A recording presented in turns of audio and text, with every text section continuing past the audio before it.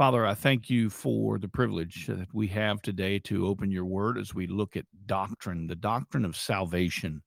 Lord, there's no greater topic than the doctrine of salvation. And Lord, I pray that as we open your word and as we discuss what it is, as we talk about sanctification, Lord, may you challenge us, may you encourage us, and may you guide us as we walk through this life that is crazy and chaotic. And Lord, may we stay focused in on what it is that you have for us. And I pray that each one here, that God, you would bless them in a neat way, that you would encourage them and remind them, God, that your expectations as a faithful follower of Christ is to consistently be sanctified and to consistently be changed more into the image of your Son, Jesus Christ. Lord, we know that there is none righteous, no, not one, that in our own strength, our own abilities, Lord, we would certainly be able to not accomplish all that you've called us to so that we might be saved, but that through your Son, Jesus Christ, Lord, we can certainly be born again from above. And so we thank you for the grace that you have expounded to us. And we ask for this time together today, and we ask it in the precious and the mighty name of Jesus, our Lord and our Savior. Amen. Well, again, if you're joining us for the first time, we've been working through the doctrine of salvation. Today, we're going to be talking about sanctification. We talked about common grace. Week one, we've talked about election and reprobation, whether it's conditional, unconditional. You have to decide where you fall.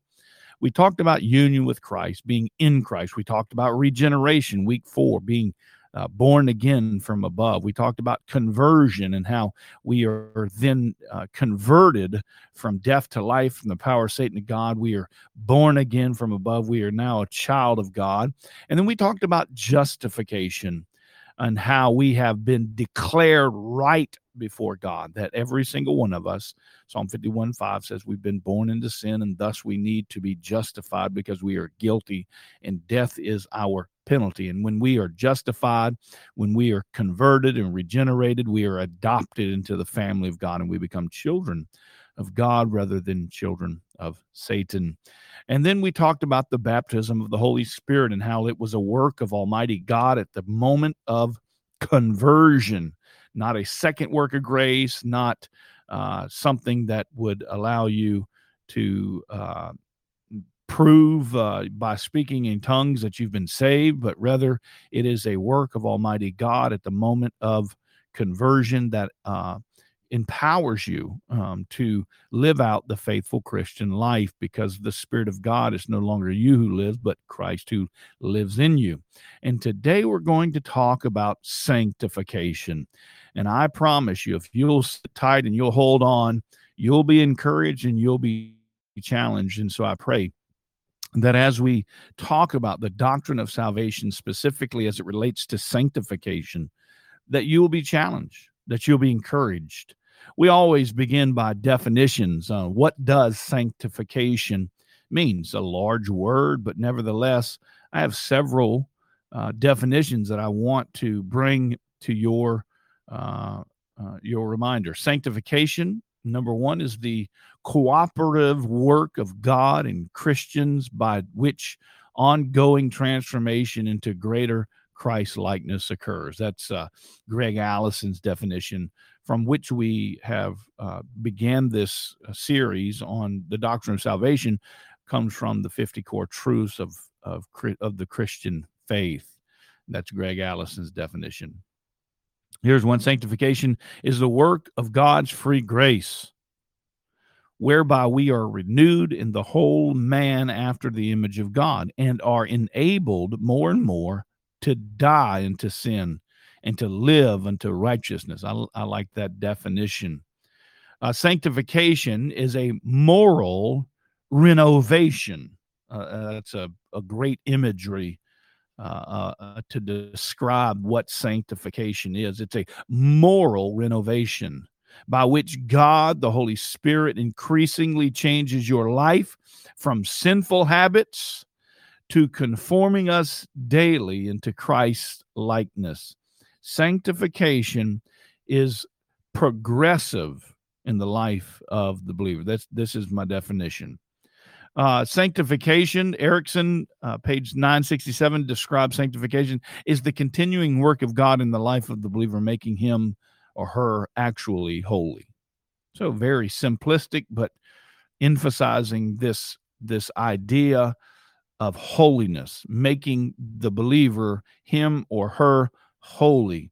And then Wayne Grudem, sanctification is a progressive work. There's that idea of ongoing, progressive work of God and man that makes us more and more free from sin and like Christ in our actual lives. So I think we can sum all of these up, that it is a work of God in the life of a believer by which he makes us more holy. And it is certainly a process. And so, we're very guilty, I think, in our day and age to pin somebody down and really try to judge their salvation based off of maybe an activity they've done or some things they've said, and we forget that it's sanctification's a process. I mean, when you're born as a child, you're born out of the womb of your mother, and it's not like you know math. It's not like you're, a scholar at that moment. You're a baby in Christ. Give people an opportunity for God to grow them. And, I think we live in a day, and listen, I get all the DMs, if one of my admins or somebody that I know has done something inappropriate, boy, I get the DMs like crazy. You need to counsel. Like I don't counsel, you know what I mean? Like I'm not pouring into people. Listen, be patient. Sanctification is a work of God. It is not you. It is not me. It is not my efforts. It is the believer who has put his faith in Jesus Christ alone for salvation.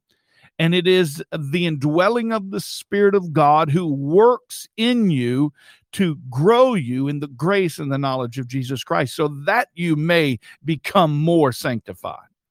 So we have to be patient because sanctification is a work of God. If Michael had an issue and I went to Michael and I said, you need to stop doing this and you need to stop doing that, do you think Michael's just going to stop doing this and stop doing that because some man told him? No, it is a work of Almighty God that changes people's hearts. And we forget that. And we want to blitz people and we want to discredit their salvation because they're not perfect and they're not holy and they're not righteous. Well, let me remind you, the Bible is very clear. There is none righteous, no, not one. There's not one.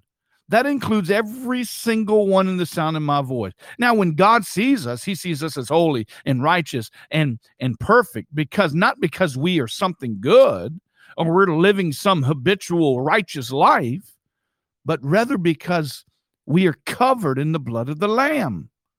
But it does not negate, doesn't give us the freedom to sin so that grace may abound. May it never be, Paul says. But what we have to do, we have to be patient and let God do what God does. You want to see someone change. You want to see the life of someone become holy and righteous and set apart. Well, listen, first you need to give them time and let God do what God does, and you do what you do, meaning you pray for that brother or sister who is walking in rebellion, who isn't living out the victorious Christian life. Because if we are going to be honest, every single one of us have sinned, and we've probably sinned since yesterday, if not this morning. And thus your sin is no different than my sin, and my sin is no different than your sin. And thus we need grace, and we need prayer for one another that we might grow in our sanctification, that we might be progressively growing more Christ-like. But it is a process. Don't expect a baby to do calculus. Don't expect an infant to walk. Don't expect a 2-year-old to do gymnastics. Just be glad they're walking. and they're falling, and they're walking, and they're falling. Now, if they are, 10 years old as a Christian and they're still falling in that same sin, then there's problems and they need to be addressed. But listen to me very clearly. It is a process by which God works. I am not God. You are not God. You are not the Holy Spirit. You don't change people's hearts. God does. And God is in charge of sanctification. And it is a process by which you, the believer, can show grace in the lives of one another, trusting that God is in absolute control and that he will change the hearts of his children and he will grow them. We just have to learn to be more patient. We pop off at the mouth like crazy, and we gossip and we slander and we do things, and we don't do them the way God calls us to do them. We like to accomplish sanctification for our benefit rather than the benefit of the one who is actually being sanctified, to make us feel good about ourselves. Listen, it's a process by which God works in the life of a believer that draws him and makes him more into the image of his Son. And that process is hot. It is a smeltering process in which he eliminates the impurities from the gold so that you can now produce 100% gold in your life. But let me remind you, there's justification in which you've been declared right before God. Positionally, you've been sanctified. You've been declared right before God. But there will be a progressive sanctification in which you're becoming more like God. But know this, nobody will be perfect until you see Christ face to face. And then we will be glorified. You're justified, you are sanctified, and you one day will be glorified. So don't treat people as if they're to be glorified on this earth. They are imperfect human beings who make mistakes, but there must be sanctification. And here are some passages which we share. I pray you'll read them, study them, and that give us some insight into this reality of sanctification. So 3 stages of phases of sanctification. The Bible speaks of sanctification in 3 ways, and it's important to know why it is being spoken of in this passage. In which passages is being spoken of. These phrases have been described as past, present, and future sanctification. The initial sanctification, the progressive sanctification, and the ultimate sanctification. And so I like to start out by emphasizing positional sanctification. Okay? This is important to understand. This helps us as we walk through this life, our personal life. See, this is not a message that you need to go, oh, I wish Bobby or Joe was here, or Sandy or Shirley. No, this is for you. Stop worrying about everybody else and worry about you. Let me worry about me and you worry about you. And let's apply this teaching to our lives and stop trying to look it into somebody else's. It's important for you to understand the 3 phases of sanctification so that you can evaluate where you are and to make sure that you're truly, number 1, born again from above, which is by faith in Christ alone. It is by grace through faith in Christ alone that you are saved. But that which saves, that whom is saved is sanctified. And so we are first positionally sanctified. Now, positional holiness is an immediate one-time act by God that disconnects us from the power of sin and sets us apart for the kingdom of darkness and places us into the kingdom of light. Okay? Think about it. When you were dead in your trespasses and sin, can dead people do anything? Of course not. So positional sanctification or positional holiness is the one time by which God declares you just. He declares you right. Okay? That's important to know. When you put your faith in Jesus Christ, just like when they put the blood on the doorpost right? They were positionally saved, basically, because the blood is what was going to protect them. Your faith in Christ is what positionally God declares you right before him. Therefore, you are positionally sanctified. We learn in Romans 6 and 7, the ruling power of sin is what? No longer the dominant power in the lives of darkness.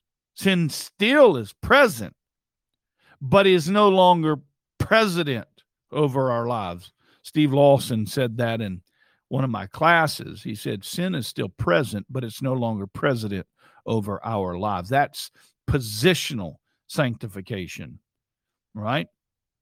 Sin, you still make mistakes, you still do things that dishonor God, but you're not under the power of sin anymore when you are saved, when you are born again. See, people have this idea, you're saved, you're born again, all of a sudden, no more sin, you're perfect, you're holy, you're righteous, you're set apart. Well, positionally, yes, because he who knew no sin became sin on your behalf, that we might become the righteousness of God in him. When God sees you as one who has put their faith in Christ, he no longer sees you, but he sees Christ. You're covered in the blood of the Lamb, right? Just like in the Passover, it wasn't about who was in the house. They're still sinful, in need of a Savior, but it was because of the blood on the doorpost. In their obedience to painting the blood on the doorpost, the death angel passed over. Were there some who were scared? Yes. Were there some who had faith? Yes. But nevertheless, because they were covered in the blood of the Lamb, they were saved. They were delivered. But listen, when you put your faith in Jesus Christ, you are saved. Okay? Doesn't mean sin is gone. You're in this flesh, but you're no longer a slave to sin. It isn't president over your life. Hebrews 10:10 says, by this we have been sanctified through the offering of the body of Jesus Christ once and for all. You get that? You're saved. And you're saved, positionally sanctified through the offering of the death, burial, and resurrection of Jesus Christ.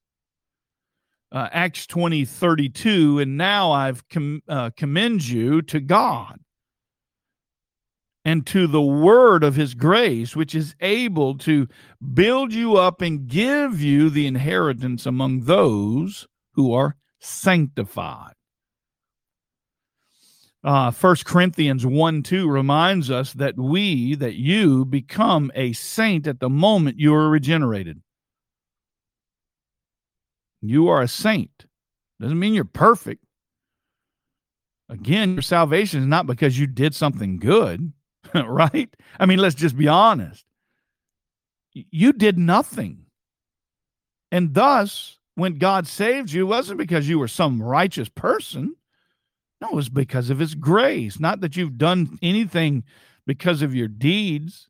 No, Titus 3, 4, and 5 reminds us it's not by the deeds which you've done in righteousness, but according to his grace and mercy. Salvation is not by works, lest Christ died needlessly. Galatians 2:20, I do not nullify the grace of God. Right? Salvation, Ephesians 2:8 through 2, for by grace you have been saved through faith, and this not of yourselves. Right? It's not by keeping the law, my friend. So when you are born again, when you are given new life, you become a saint. Doesn't mean you're perfect. Doesn't mean you're sinless in your activity. God sees you as holy and righteous and perfect because of his son, Jesus Christ, not because you're something special as far as the way you live your life. You are all very special.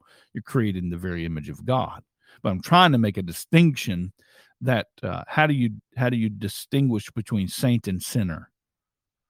And how does a saint sin? Well, you're a sinning saint, continually graced by the Lord Jesus Christ's death, burial, and resurrection, which was he died for your sins past, present, and future. So in 1 Corinthians 1:30, when you place your faith in Christ, there is justification, there is redemption, and there is progressive sanctification by which you are becoming more like Christ. You are not like Christ. That will be at glorification when you see Christ face to face in heaven. But there is justification, there's redemption, and there's sanctification. 1 Corinthians 6:11, and such were some of you. Remember that? Sinners, stained, separated, in enmity with God, but you were washed. You were sanctified. You were justified in the name of the Lord Jesus Christ and by the Spirit of our God, all in a moment. So you are positionally sanctified as a believer, and that's important to know, that you are a new creation in Christ, right? The old things have passed away. Behold, the new have come. You are positionally sanctified. This one-time act by which God declares you right. And then you are now, because you are positionally sanctified, there must be then progressive sanctification. You can't have positional sanctification without progressive sanctification. That's important to remember, because many will say, well, I'm saved because I put my faith in Jesus Christ and he saved me. Amen. But if you are not walking out the victorious Christian life, then you better be questioning whether you're truly born again, because remember, not only is it positional sanctification, the requirement is progressive sanctification. So our task as Christians is to grow more and more in sanctification, just as we previously grew more and more into sin, right? That's important. I mean, Jesus Christ paid for your sin on Calvary. We are no longer a slave to sin, but now we are indebted to righteousness. And so as we kept getting worse and worse before we were saved, as we kept sinning and sinning and sinning more and more and more, when we're saved, when we're sanctified, progressively we become more and more righteous. It's a process. Romans 6:12 and 19 through 20, he says here in verse 19, I'm speaking in human terms because of the weakness of my flesh. For just as you presented the parts of your body as slaves to impurity and to lawlessness, resulting in further lawlessness, so now, why now? Because you've been born again, because you've been positionally sanctified, now progressively be sanctified. So now he says, present your bodies, parts as slaves to righteousness, resulting in sanctification. And so John 17:17-19 says, sanctify them in thy truth. Thy word is truth. As you sent me into the world, so I've sent them into the world. And for their sakes, I consecrate myself, that they also may be sanctified in truth. Progressive sanctification is important. You can't be born again and not be growing in the grace and the knowledge of Jesus Christ. You can't be saved and born again and not be becoming more and more godly. 1 Peter 1:13-16 says, therefore prepare your minds for actions, be sober-minded, set your hope fully on the grace that will be brought to you at the revelation of Jesus Christ. As obedient children, do not be conformed to the passions of your former ignorance. But he who has called you is holy. You also be holy in all your conduct, since it is written, you shall be holy, for I am holy.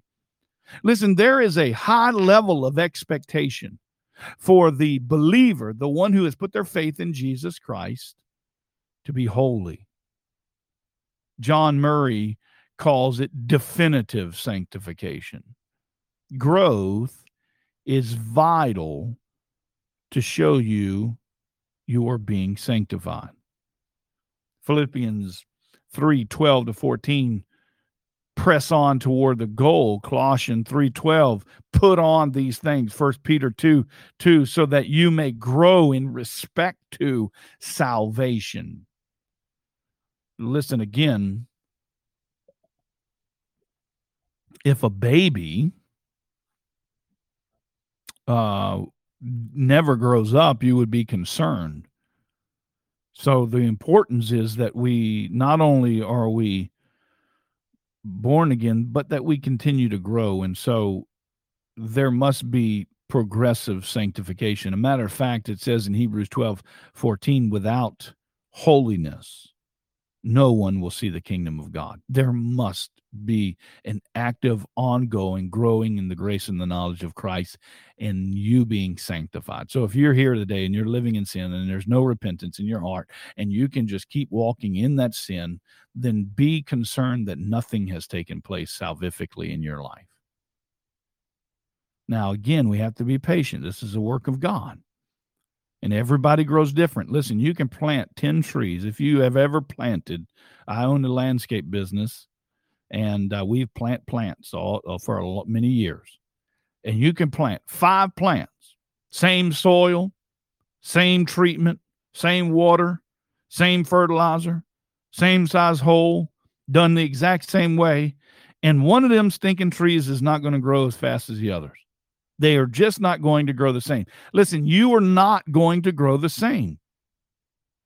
If God has progressively sanctified you and done it in a quick fashion, praise God. But be careful that you not become the judge. There is one righteous judge. And if it is God who is doing the sanctification, then we have to be certainly careful that we don't become the judge of men's sanctification. Now, he says you'll know them by their fruits. But again, every tree produces fruit differently. If you've ever been around fruit trees or grapevines, or, there's always one that does better than the other. And again, they're grapevines. And why does one produce another? Well, it may be because of their habits. It may be because, they're being taken care of better. But nevertheless, we see the reality of the sanctification by which people grow as a work of God. So not only is there sanctification, right, in the progressive sanctification in the life of the believer, but what we'll see thirdly, not only is there a positional sanctification, a progressive sanctification, thirdly, there is a perfected sanctification. Listen, sanctification of our souls is complete when we die. So I think what we want is we want everybody who claims to be a Christian to be perfected in their sanctification, but us, right? It's really easy to look outside and judge everybody. Think about this. The Bible says this: if you have a problem with your brother or sister, you are to go to them in private. And you are to meet with them one-on-one. You're not to publicize it. You're not to gossip. You're not to slander someone. You are to do it privately. Okay? What's interesting is when you read the slanders that many of you encounter. I don't know about you, but I encounter them. I've been slandered even here on Telegram, on Facebook, behind my back, even in my community. We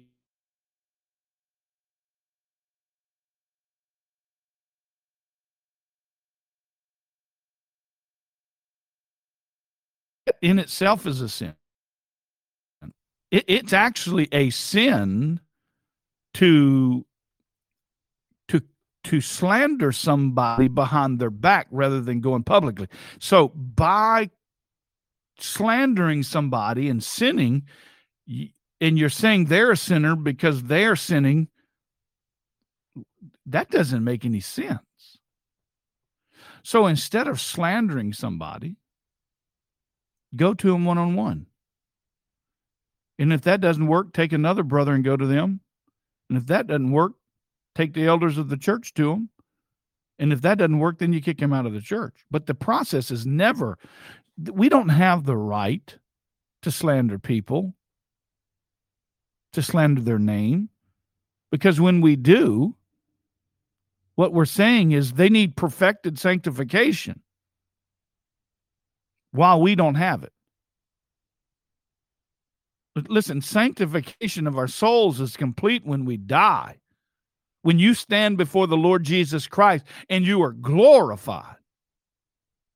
1 John 1, 8-10, if we say we have no sin, we are deceiving ourselves and the truth is not in us. If we confess our sins, he is faithful and righteous to forgive us of our sins and cleanse us from all unrighteousness. If we say we have not sinned, we make him a liar and his word is not in us. Has anybody in this room not sinned? Nope. Everybody sinned. So we have to be extremely careful that we don't try to be God, but that we live our lives based off the Word of God the best we can. And when we fail, we repent and we ask God to forgive us. And maybe, just maybe, we publicly apologize. Listen, I'm a pastor. I stand in the pulpit every week.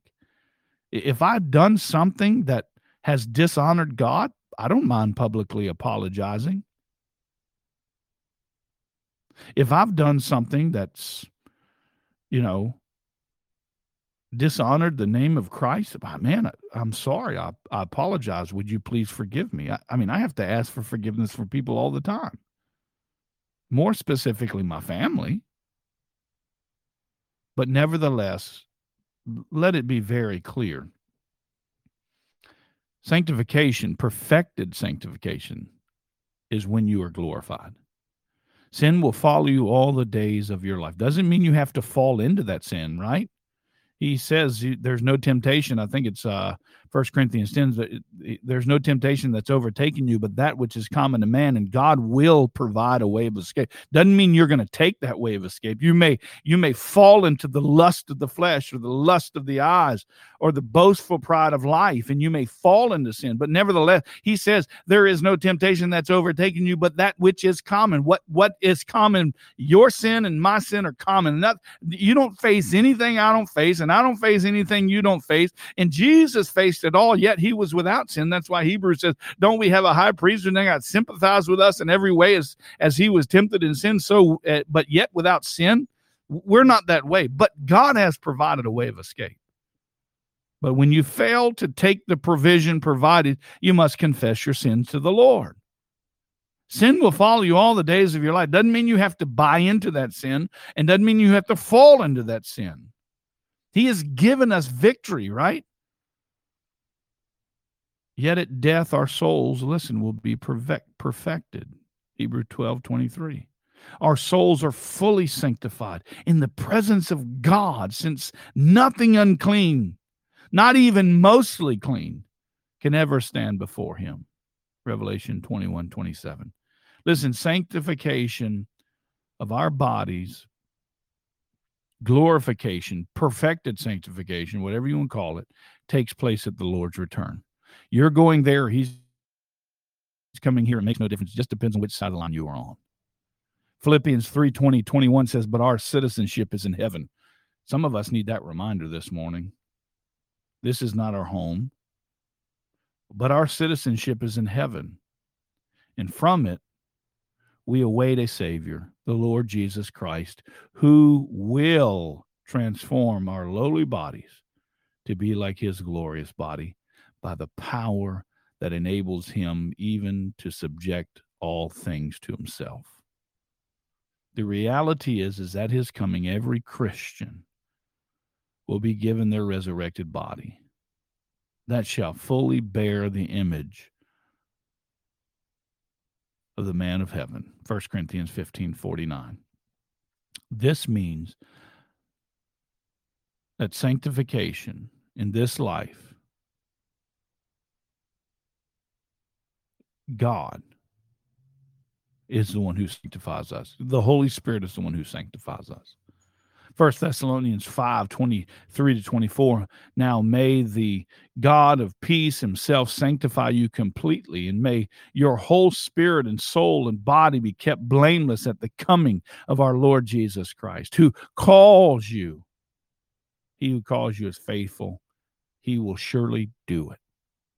Ephesians 5:25-27. Christ loved the church and gave himself up for her that he might what? Sanctify her, having cleansed her by the washing of water with the word, so that he might present the church to himself in splendor, without spot or wrinkle or any such thing, that she might be holy and without blemish. We will be perfected in our sanctification when we are glorified. Now, positionally, he has done that. And progressively, he is doing that. But one day, all of that will go away, and we will be glorified, for we will be with our Lord and our Savior.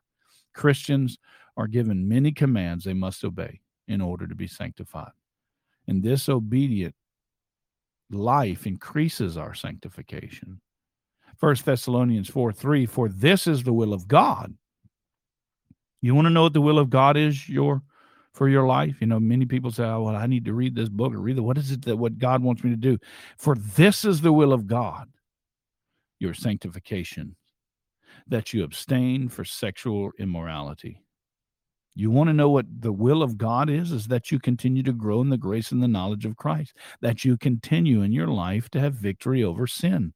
He has paid for you on Calvary, my friend. He has given you everything pertaining to life and to godliness. In Romans 6:19, he says, I am speaking in human terms because of the natural limitations. For just as you once presented your members as slaves to impurity and to lawlessness, leading to more lawlessness, he calls us now to present your members as slaves to righteousness, leading to sanctification. So the reality is, we can have the victorious Christian life. Romans 6:22, but now that you have been set free from sin, you become slaves to God. The fruit you get leads to sanctification and its end, eternal life. You've been set free, my friend, of sin. So if you're walking in sin today, it's not because you haven't been given the freedom in Christ. You're no longer a slave to sin. Your chains connected to sinful behaviors have been removed. But sometimes we just like to go back in and do what we know is not right, don't we? You know, there are many people who, I always like the illustration. You may have a 2020 Corvette, but in that garage you may have a vintage Corvette. And sometimes, for some reason, we like to go get back in that old car and drive it around because it brings back old memories. Listen, you've been given a new life in Christ, but sometimes we like to go jump back in the old flesh. Because if we're going to be honest, sin is good for a season, but reminded us always that the wages of sin is always death. Listen, add to this reality hundreds of ethical commands of the New Testament. Sanctification is a process. It's progressive. It's not 100% complete. That's perfected sanctification. We need to use the tools that God has given us so that we can be progressively sanctified. Okay? So how do we do it? How do we do it? Read your Bible and meditate. Read your Bible and meditate. Blessed is the man who does not walk in the counsel of the wicked, nor sit in the path of sinners, nor stand in the seat of scoffers, or stand and sit. But his delight is what? In the law of the Lord. I'm sorry if I'm misquoting. I don't have my Bible open. I'm just quoting. But his delight will be in the law of the Lord. And in his law, he will meditate day and night. He will be like a tree firmly planted by streams of water, which yields its fruit in the season, and his leaves do not wither.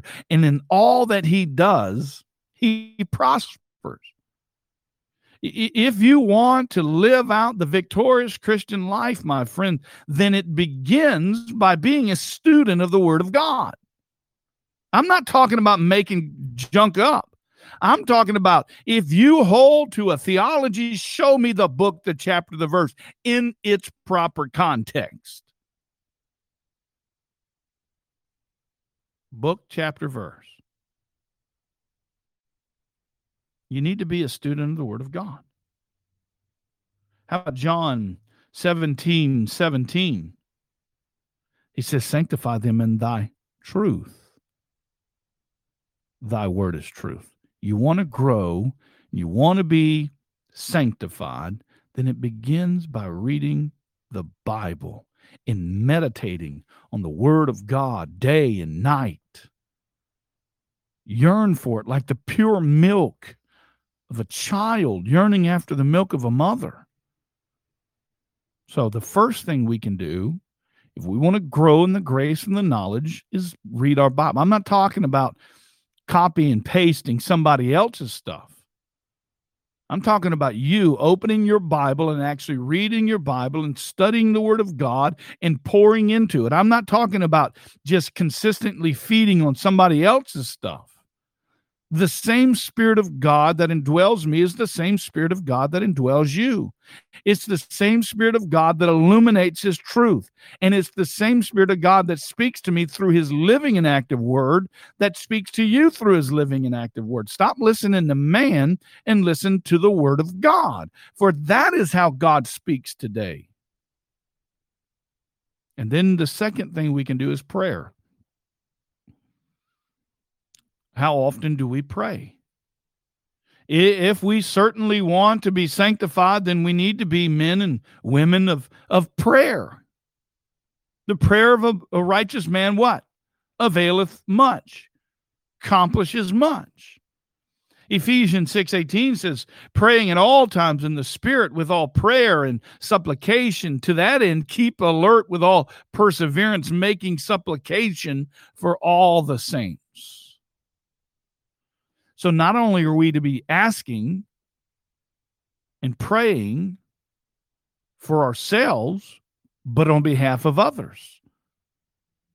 How often do you pray?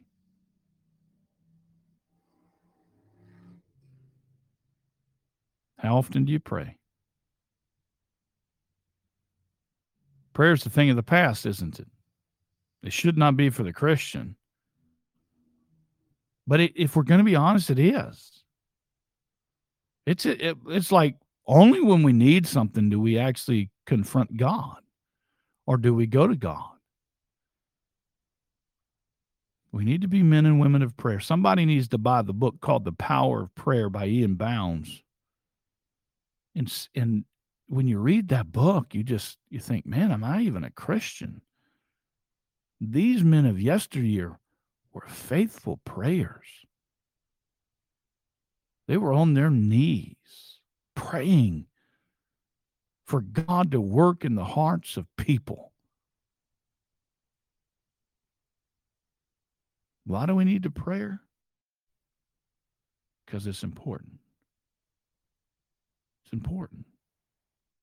The Spirit helps us in our weakness.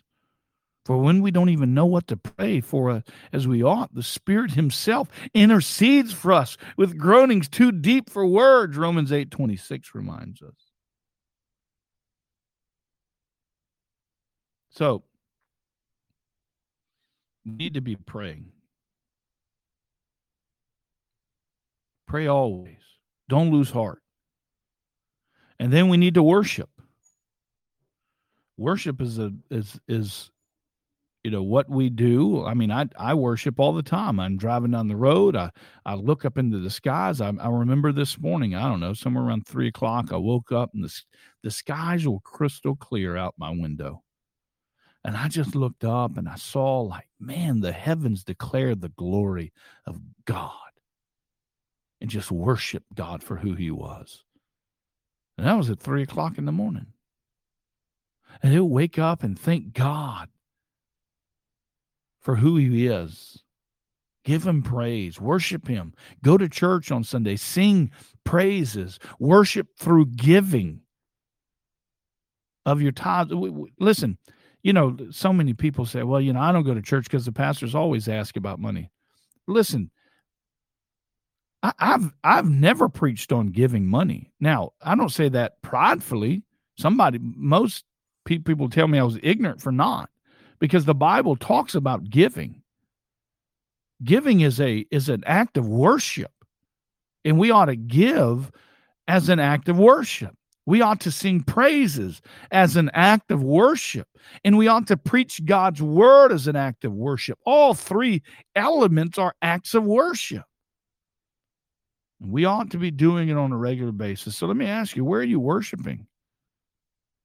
You say, well, I don't have to go to church. Well, the Bible says you should. Yeah, you can worship out in the mountains. You can worship wherever you are. But the Bible says, do not forsake the assembling together, as many who do.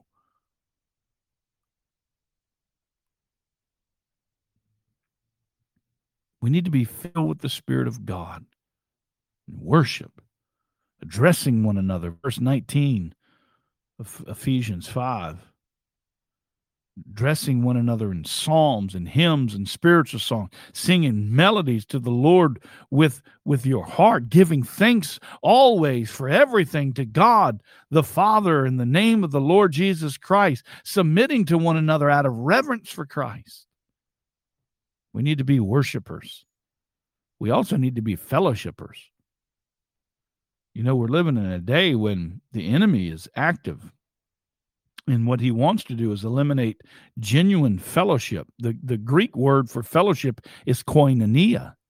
It means that which is common. That's why we have Koine Greek.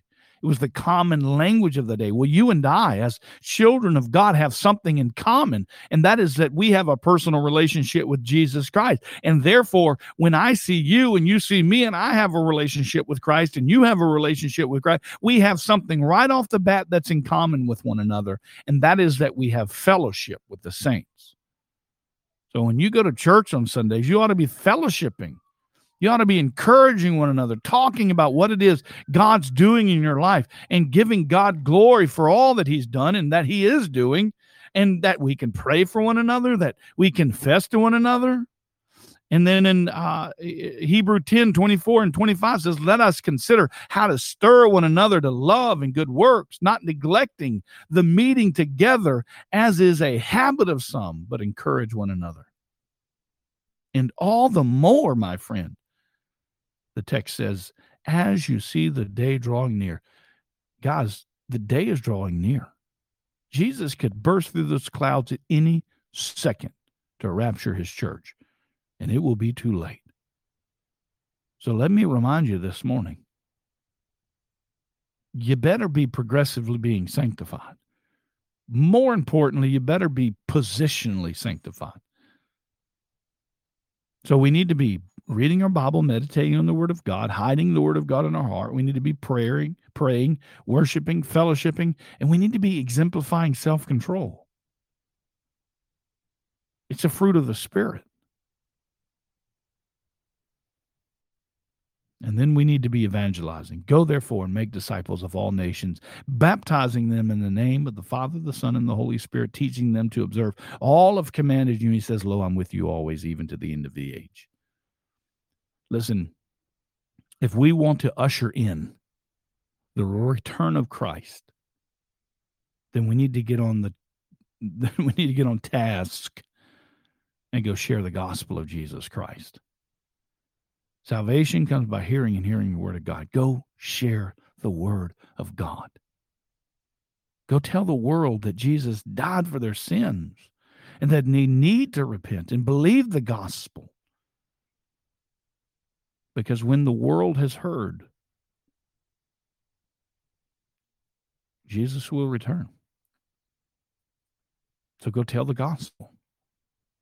Be men and women who are faithfully living out the proclamation of the gospel.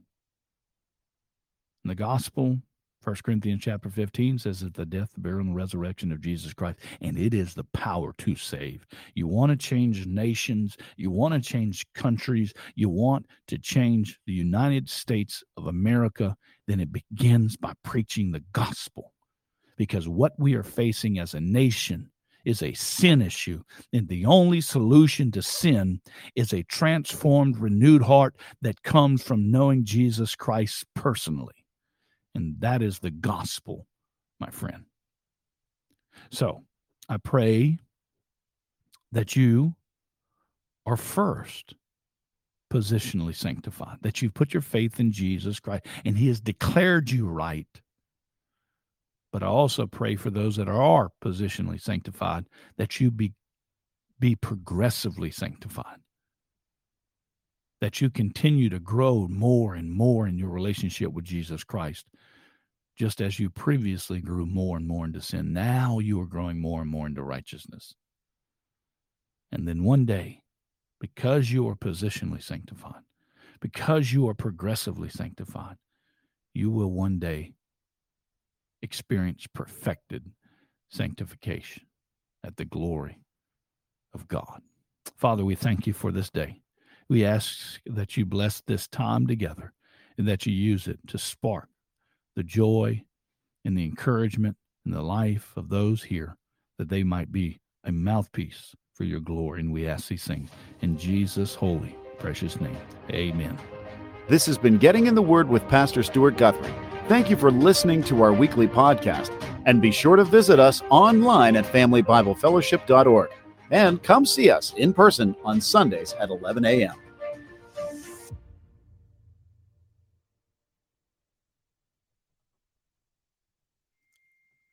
Well, it's such a pleasure to have you joining us today, and I pray that